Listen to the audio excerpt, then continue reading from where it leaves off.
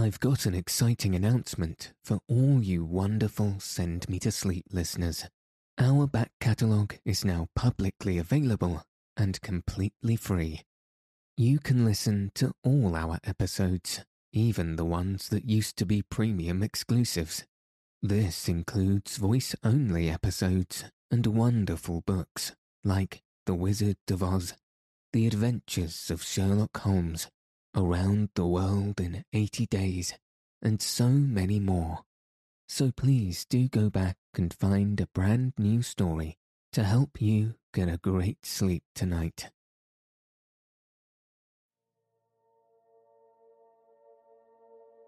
Good evening. Tonight, I'll be reading Book 2, Chapter 7 of The War of the Worlds by H.G. Wells. So let your eyes fall heavy and your breath soften as we settle in for a peaceful night's sleep.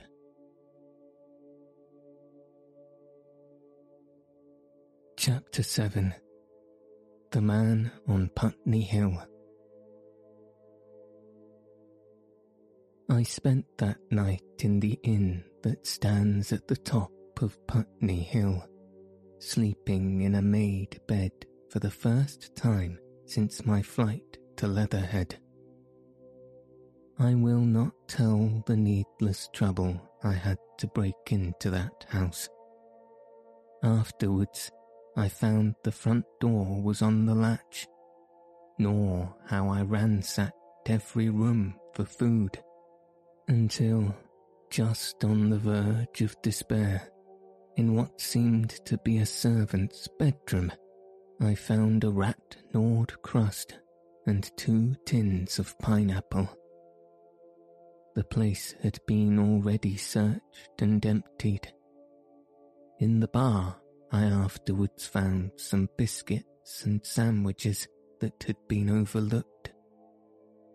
The latter I could not eat, they were too rotten, but the former not only stayed my hunger, but filled my pockets.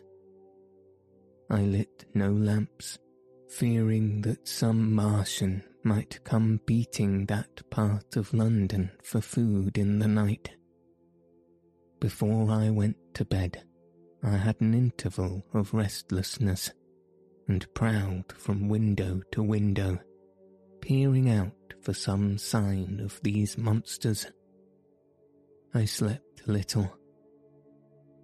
As I lay in bed, I found myself thinking consecutively, a thing I do not remember to have done since my last argument with the curate. During all the intervening time, my mental condition had been a hurrying succession of vague emotional states or a sort of stupid receptivity. But in the night, my brain, reinforced, I suppose, by the food I had eaten, grew clear again, and I thought. 3 things struggled for possession of my mind: the killing of the curate, the whereabouts of the Martians, and the possible fate of my wife. The former gave me no sensation of horror or remorse to recall. I saw it simply as a thing done, a memory infinitely disagreeable, but quite without the quality of remorse. I saw myself then as I see myself now, driven step by step towards that hasty blow, the creature of a sequence of accidents leading inevitably to that. I felt no condemnation, yet the memory, static, unprogressive, haunted me. In the silence of the night, with that sense of the nearness of God that sometimes comes into the stillness and the dark, I stood my trial, my only trial, for that moment of wrath and fear. I retraced every step of our conversation from the moment when I had found him crouching beside me, heedless of my thirst, and pointing to the fire and smoke that streamed up from the ruins of Weybridge. We had been incapable of cooperation. Grim chance had taken no heed of that. Had I foreseen, I should have left him at Halliford, but I did not foresee, and crime is to foresee and do. And I set this down as I have set all this story down, as it was. There were no witnesses. All these things I might have concealed, but I set it down, and the reader must form his judgment as he will. And when, by an effort, I had set aside that picture of a prostrate body, I faced the problem of the Martians and the fate of my wife. For the former I had no data. I could imagine 100 things, and so unhappily. I could for the latter. And suddenly that night became terrible. I found myself sitting up in bed, staring at the dark. I found myself praying that a heat ray might have suddenly and painlessly struck her out of being. Since the night of my return from Leatherhead, I had not prayed. I had uttered prayers, fetish prayers, had prayed at heathens' muttered charms when I was in extremity, but now I prayed indeed, pleading steadfastly and sanely, face to face with the darkness of God. Strange night, strangest in this, that so soon as dawn had come, I, who had talked with God, crept out of the house like a rat leaving its hiding place, a creature scarcely larger, an inferior animal, a thing that for any passing whim of our masters might be hunted and killed. Perhaps they also prayed confidently to God. Surely, if we have learned nothing else, this war has taught us pity. Pity for those witless souls that suffer our dominion. The morning was bright and fine, and the eastern sky glowed pink and was fretted with little golden clouds. In the road that runs from the top of Putney Hill to Wimbledon was a number of poor vestiges of the panic torrent that must have poured Londonward on the Sunday night after the fighting began. There was a little two-wheeled cart inscribed with the name of Thomas Lobb, greengrocer, New Maiden, with a smashed wheel and an abandoned tin trunk. There was a straw hat crumpled in the now hardened mud, and at the top of West Hill a lot of blood-stained glass about the overturned water trough. My movements were languid, my plans of the vaguest. I had an idea of going to Leatherhead, though I knew that there I had the poorest chance of finding my wife. Certainly, unless death had overtaken them suddenly, my cousin and she would have fled thence.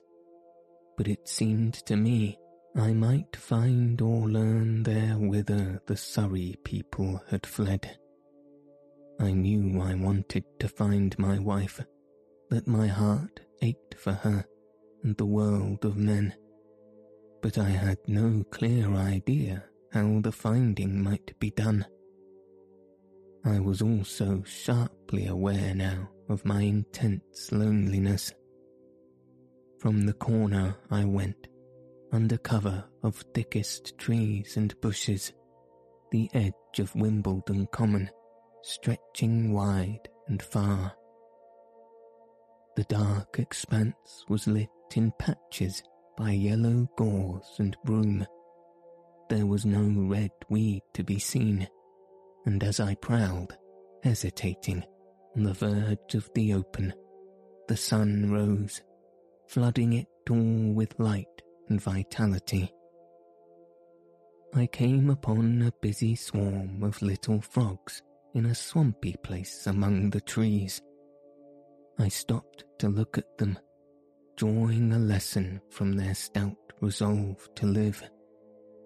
And presently, turning suddenly, with an odd feeling of being watched, I beheld something crouching amid a clump of bushes. I stood regarding this. I made a step towards it, and it rose up and became a man armed with a cutlass. I approached him slowly.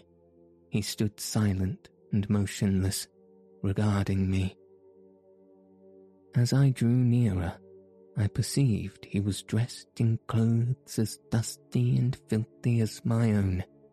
He looked, indeed, as though he had been dragged through a culvert.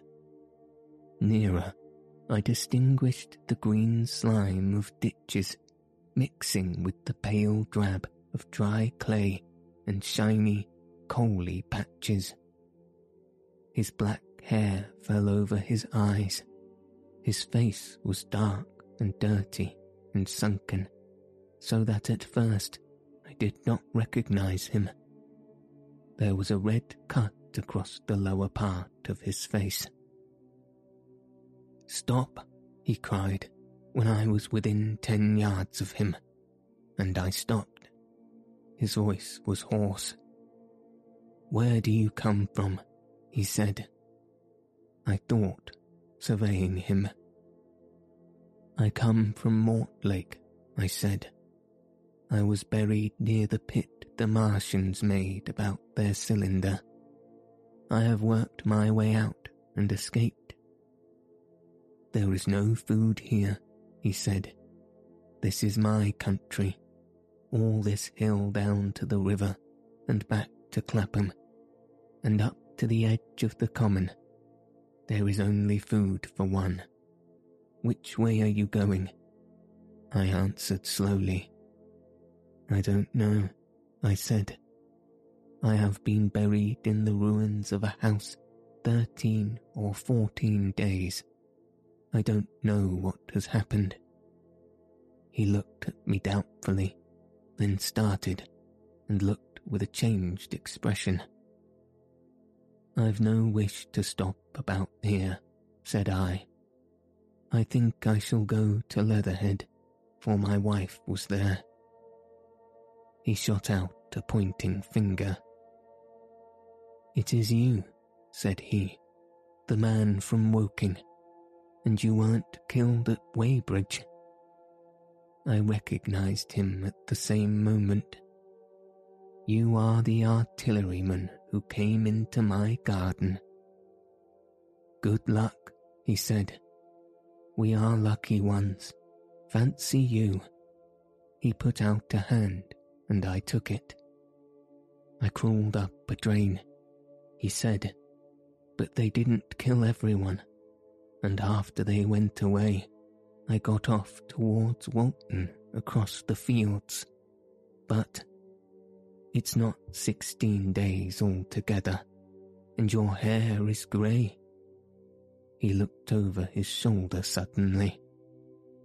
"Only a rook," he said. "One gets to know that birds have shadow these days. This is a bit open. Let us crawl under those bushes and talk." "Have you seen any Martians?" I said, "since I crawled out?" "They've gone away across London," he said. "I guess they've got a bigger camp there. Of a night, all over there, Hampstead Way, the sky is alive with their lights. It's like a great city, and in the glare you can see them moving. By daylight you can't, but nearer I haven't seen them. He counted on his fingers. 5 days. Then I saw a couple across Hammersmith Way carrying something big, and the night before last he stopped and spoke impressively. It was just a matter of lights, but it was something up in the air. I believe they've built a flying machine and are learning to fly. I stopped on hands and knees, for we had come to the bushes. Fly? Yes, he said, fly. I went on into a little bower and sat down. It is all over with humanity, I said. If they cannot do that, they will simply go round the world. He nodded. They will, but it will relieve things over here a bit. And besides, he looked at me. Aren't you satisfied it is up with humanity? I am. We're down. We're beat. I started. Strange as it may seem, I had not arrived at this fact, a fact perfectly obvious so soon as he spoke. I had still held a vague hope, rather. I had kept a lifelong habit of mind. He repeated his words. We're beat. They carried absolute conviction. It's all over, he said. They've lost one, just one, and they've made their foot good and crippled the greatest power in the world. They've walked over us. The death of that one at Weybridge was an accident, and these are only pioneers. They keep on coming. These green stars. We've seen none these 5 or 6 days, but I've no doubt they're falling somewhere every night. Nothing's to be done. We're under. We're beat.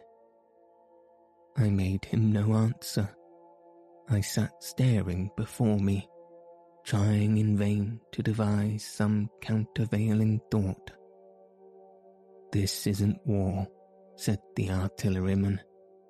It never was a war, any more than there's war between man and ants. Suddenly, I recalled the night in the observatory. After the 10th shot they fired no more, at least until the first cylinder came. How do you know? Said the artilleryman. I explained. He thought. Something wrong with the gun, he said. But what if there is? They'll get it right again. And even if there's a delay, how can it alter the end? It's just men against ants. There's the ants building their cities, living their lives, have wars, revolutions, until the men want them out of the way, and then they go out of the way. That's what we are now, just ants. Only, yes, I said, we're eatable ants. We sat looking at each other. And what will they do with us? I said. That's what I've been thinking, he said. That's what I've been thinking. After Weybridge I went south, thinking. I saw what was up. Most of the people were hard at it, squealing and exciting themselves. But I'm not so fond of squealing. I've been in sight of death once or twice. I'm not an ornamental soldier, and at the best and worst, death. It's just death. And it's the man that keeps on thinking that comes through. I saw everyone tracking away south. Says I, food won't last this way, and I turned right back. I went for the Martians like a sparrow goes for a man. All round. He waved a hand to the horizon. They're starving in heaps, bolting, treading on each other. He saw my face and halted awkwardly. No doubt lots who had money have gone away to France, he said. He seemed to hesitate whether to apologize, met my eyes, and went on.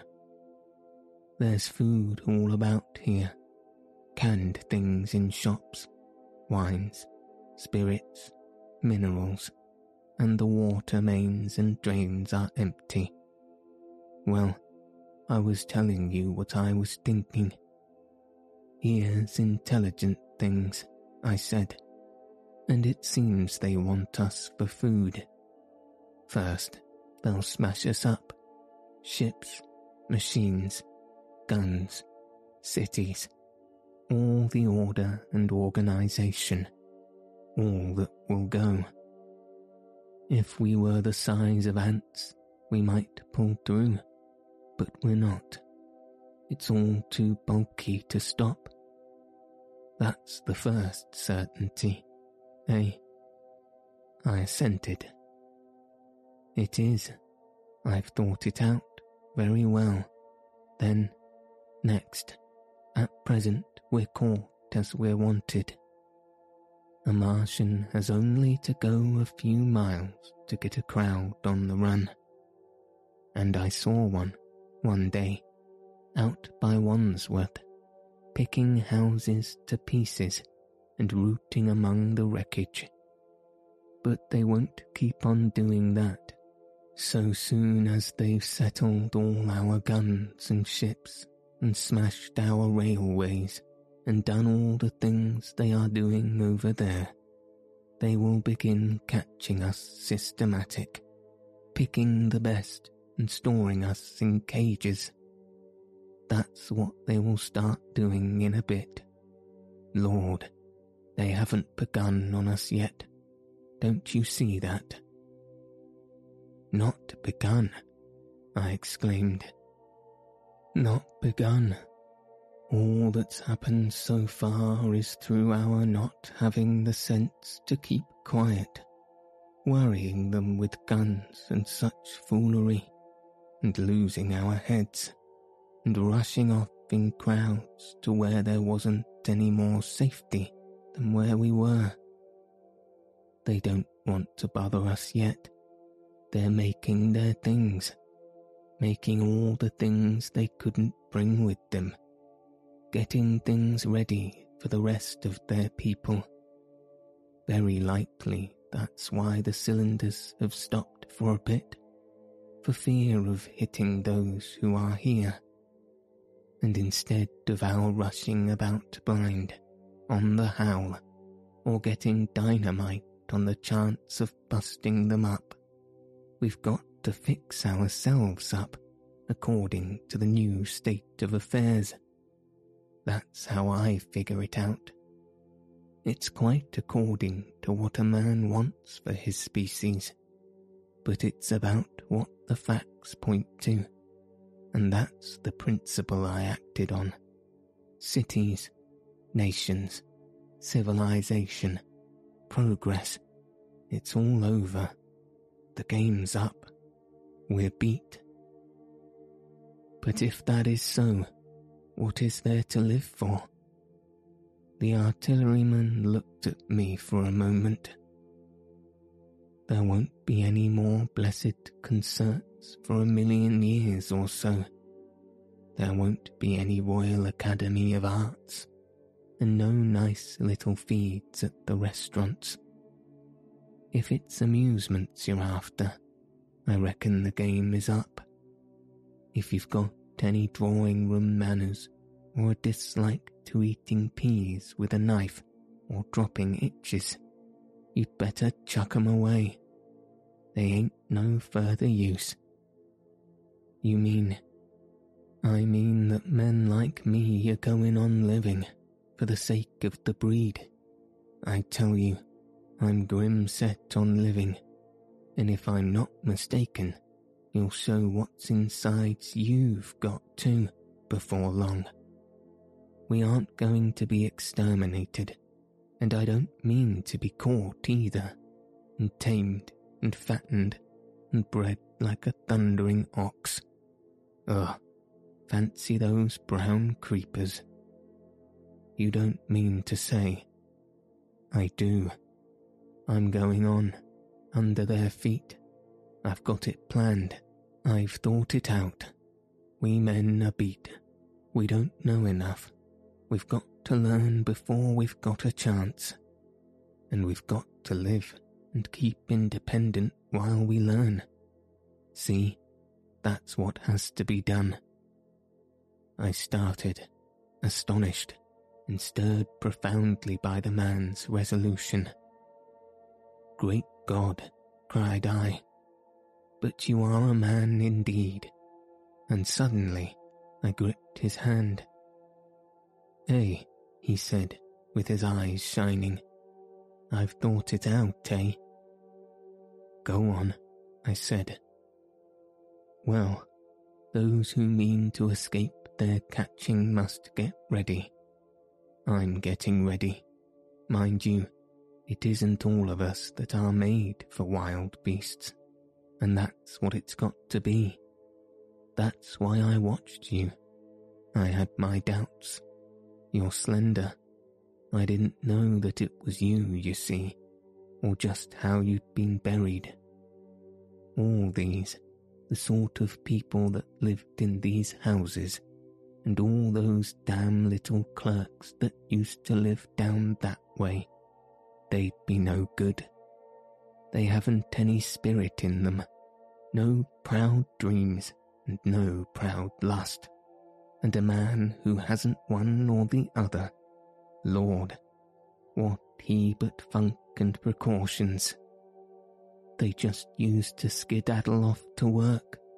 I've seen hundreds of 'em, bit of breakfast in hand, running wild and shining to catch their little season ticket train, for fear they'd get dismissed if they didn't, working at businesses they were afraid to take the trouble to understand, skedaddling back for fear they wouldn't be in time for dinner, keeping indoors after dinner for fear of the back streets, and sleeping with the wives they married, not because they want them, but because they had a bit of money that would make for safety in their one little miserable skedaddle through the world. Lives insured and a bit invested for fear of accidents, and on Sundays, fear of the hereafter. As if hell was built for rabbits. Well, the Martians will just be a godsend to these. Nice roomy cages, fattening food, careful breeding, no worry. After a week or so chasing about the fields and landing on empty stomachs, they'll come and be caught cheerful. They'll be quite glad after a bit. They'll wonder what people did before there were Martians to take care of them. The bar loafers and mashers and singers. I can imagine them, he said, with a sort of sombre gratification. There'll be any amount of sentiment and religion loose about them. There's hundreds of things I saw with my eyes that I've only begun to see clearly these last few days. There's lots will take things as they are, fat and stupid, and lots will be worried by a sort of feeling that it's all wrong and that they ought to be doing something. Now, whenever things are so that a lot of people feel they ought to be doing something, the weak and those who got weak with a lot of complicated thinking always make for a sort of do-nothing religion, very pious and superior, and submit to precaution and the will of the Lord. Very likely you've seen the same thing, its energy in a gale of funk, and turned clean inside out. These cages will be full of psalms and hymns and piety, and those of less simple sort will work in a bit of, eroticism. He paused. Very likely these Martians will make pets of some of them, train them to do tricks, who knows, get sentimental over the pet boy who grew up and had to be killed, and some, maybe, they will train to hunt us. No, I cried, that's impossible. No human being. What's the good of going on with such lies, said the artilleryman. There's men who do it cheerful. What nonsense to pretend there isn't. And I succumbed to his conviction. If they came after me, he said, Lord, if they came after me, and subsided into a grim meditation. I sat contemplating these things. I could find nothing to bring against this man's reasoning. In the days before the invasion, no one should have questioned my intellectual superiority to his. I, a professed and recognized writer on philosophical themes, and he, a common soldier. And yet he had already formulated a situation that I had scarcely realized. What are you doing? I said presently. What plans have you made? He hesitated. Well, it's like this, he said. What have we to do? We have to invent a sort of life where men can live and breed and be sufficiently secure to bring the children up. Yes, wait a bit, and I'll make it clearer what I think ought to be done. The tame ones will go like all tame beasts. In a few generations they'll be big, beautiful, rich-blooded, stupid, rubbish. The risk is that we who keep wild will go savage, degenerate into a sort of big, savage rat. You see, how I mean to live is underground.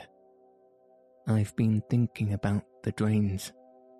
Of course, those who don't know drains think horrible things, but under this London are miles and miles, hundreds of miles, and a few days' rain and London empty will leave them sweet and clean. The main drains are big enough and airy enough for anyone.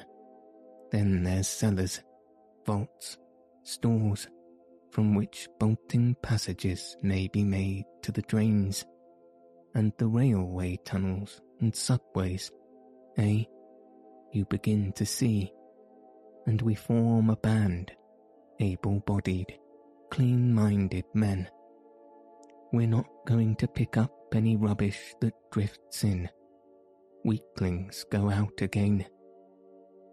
As you meant me to go, well, I parleyed, didn't I? We won't quarrel about that. Go on. Those who stop obey orders. Able-bodied, clean-minded women we want also, mothers and teachers. No lackadaisical ladies, no blasted rolling eyes. We can't have any weak or silly. Life is real again, and the useless and cumbersome and mischievous have to die. They ought to die. They ought to be willing to die.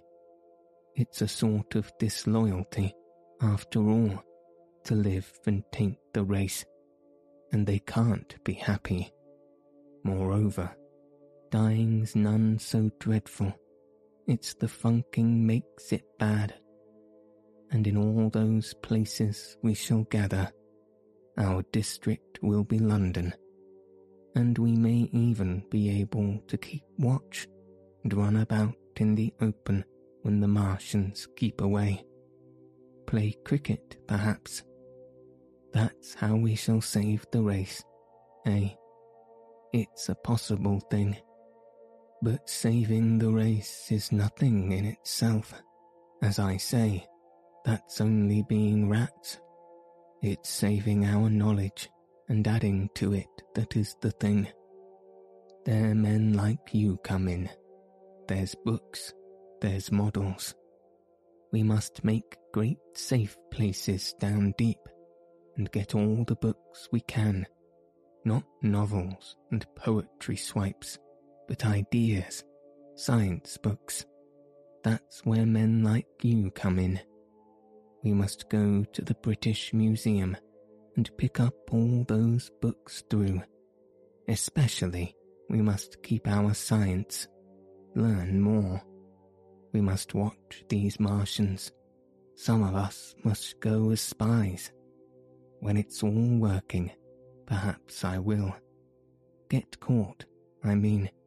And the great thing is, we must leave the Martians alone. We mustn't even steal. If we get in their way, we clear out. We must show them that we mean no harm. Yes, I know, but they're intelligent things, and they won't hunt us down if they have all they want, and they think we're harmless vermin. The artilleryman paused and laid a brown hand upon my arm. After all, it may not be so much we may have to learn before. Just imagine this.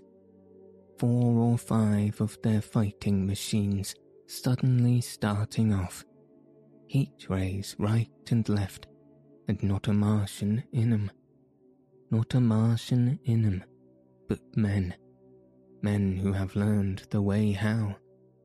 It may be in my time, even those men. Fancy having one of them lovely things, with its heat ray wide and free. Fancy having it in control. What would it matter if you smashed to smithereens at the end of the run? After a bust like that, I reckon the Martians will open up their beautiful eyes. Can't you see them, man? Can't you see them hurrying, puffing and blowing and hooting to their other mechanical affairs? Something out of gear in every case, and swish, bang, rattle, swish. Just as they are fumbling over it, swish comes the heat ray, and behold, man has come back to his own. For a while, the imaginative daring of the artilleryman and the tone of assurance and courage he assumed completely dominated my mind.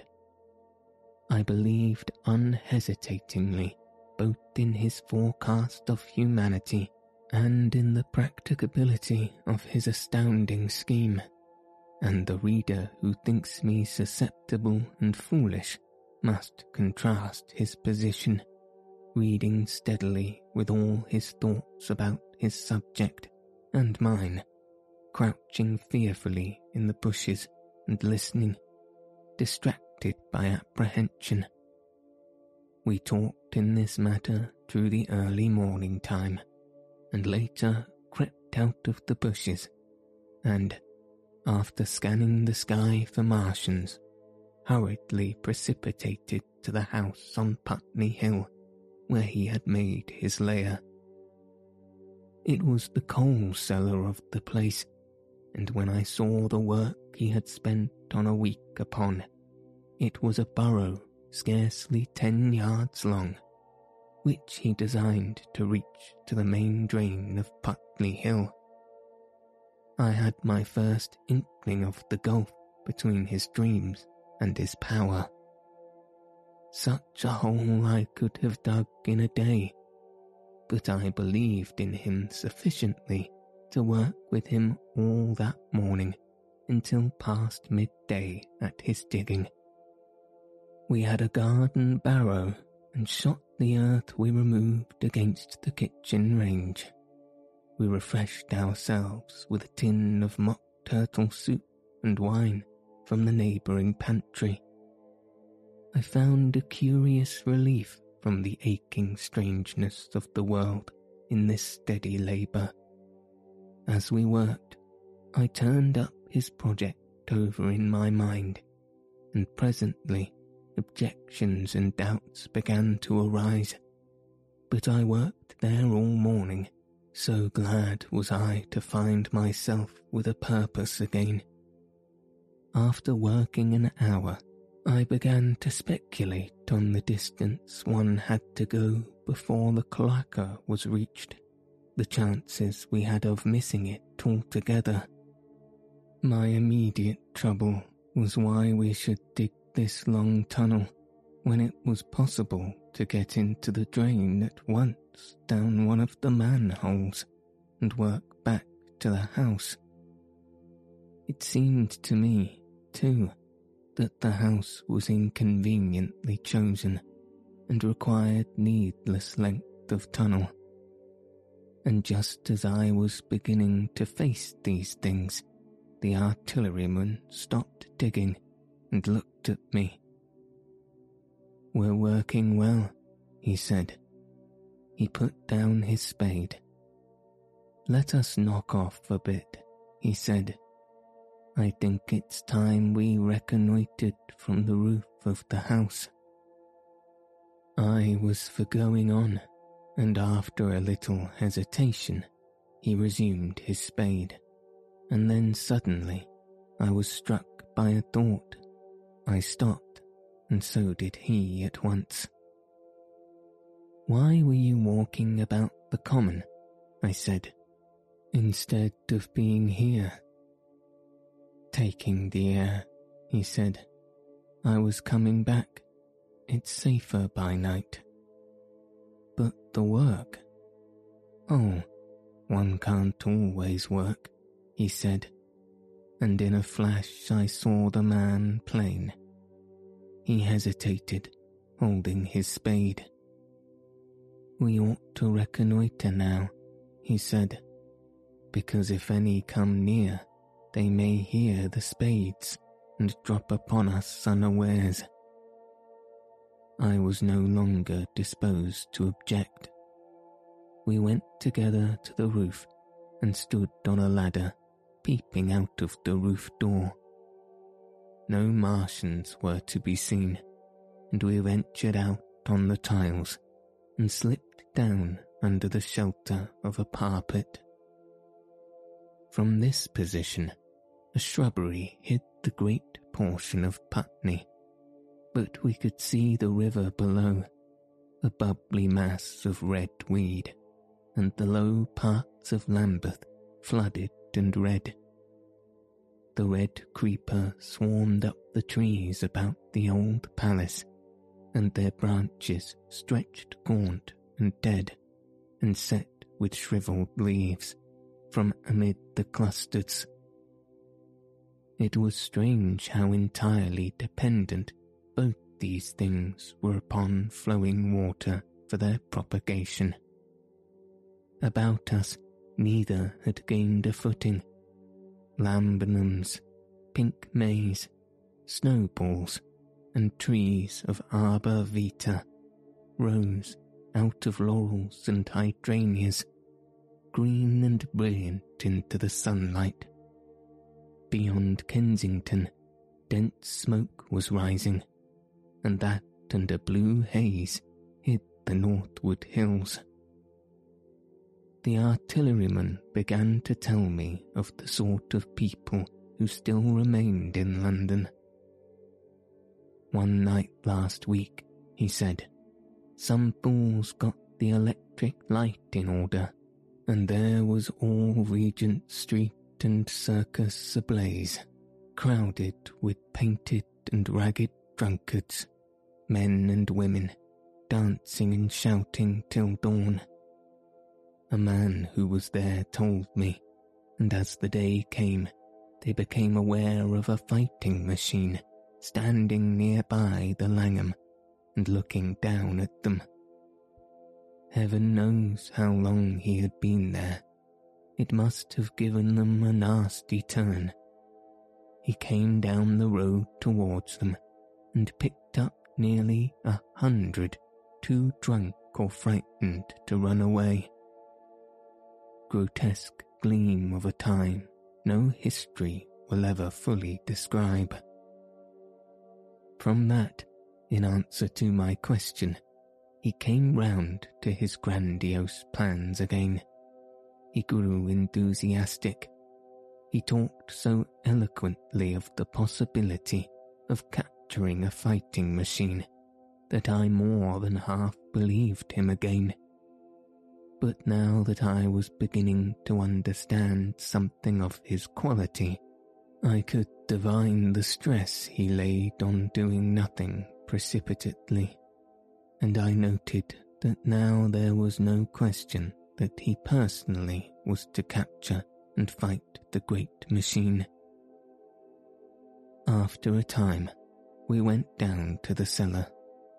Neither of us seemed disposed to resume digging, and when he suggested a meal, I was nothing loath. He became suddenly very generous, and when we had eaten, he went away and returned with some excellent cigars. We lit these, and his optimism glowed. He was inclined to regard my coming as a great occasion. "There's some champagne in the cellar," he said. "We can dig better on this Thames-side Burgundy," said I. "No," said he. "I am host today. Champagne, great God, we've a heavy enough task before us. Let us take a rest and gather strength while we may. Look at these blistered hands." And pursuant on this idea of a holiday, he insisted upon playing cards after we had eaten. He taught me Encher, and after dividing London between us, I taken the northern side and he the southern, we played for parish points. Grotesque and foolish as this will seem to the sober reader, it is absolutely true, and what is more remarkable, I found the card game and several others we played extremely interesting. Strange mind of man, that, with our species upon the edge of extermination or appalling degradation, with no clear prospect before us but the chance of a horrible death, we could sit following the chance of this painted pasteboard and playing the joker with vivid delight. Afterwards, he taught me poker, and I beat him at 3 tough chess games. When dark came, we decided to take the risk and lit a lamp. After an interminable string of games, we supped, and the artilleryman finished the champagne. We went on smoking the cigars. He was no longer the energetic regenerator of his species I had encountered in the morning. He was still optimistic, but it was less kinetic, a more thoughtful optimism. I remember he wound up with my health, proposed a speech of small variety and considerable intermittence. I took a cigar and went upstairs to look at the lights of which he had spoken that blazed so greenly along the Highgate hills. At first I stared unintelligently across the London valley. The northern hills were shrouded in darkness. The fires near Kensington glowed redly, and now and then and orange-red tongue of flame flashed up and vanished in deep blue night. All the rest of London was black. Then, nearer, I perceived a strange light, a pale, violet-purple fluorescent glow, quivering under the night breeze. For a space, I could not understand it, and then I knew that it must be the red weed from which this faint irradiation proceeded. With that realization, my dormant sense of wonder, my sense of proportion of things, awoke again. I glanced from that to Mars, red and clear, glowing high in the west, and then gazed long and earnestly at the darkness of Hampstead and Highgate. I remained a very long time upon the roof, wondering at the grotesque changes of the day. I recalled my mental states from the midnight prayer to the foolish card playing. I had a violent revulsion of feeling. I remember I flung away the cigar with a certain wasteful symbolism. My folly came to me with glaring exaggeration. I seemed a traitor to my wife and to my kind. I was filled with remorse. I resolved to leave this strange, undisciplined dreamer of great things to his drink and gluttony, and to go on into London. There, it seemed to me, I had the best chance of learning what the Martians and my fellow men were doing. I was still upon the roof when the late moon rose.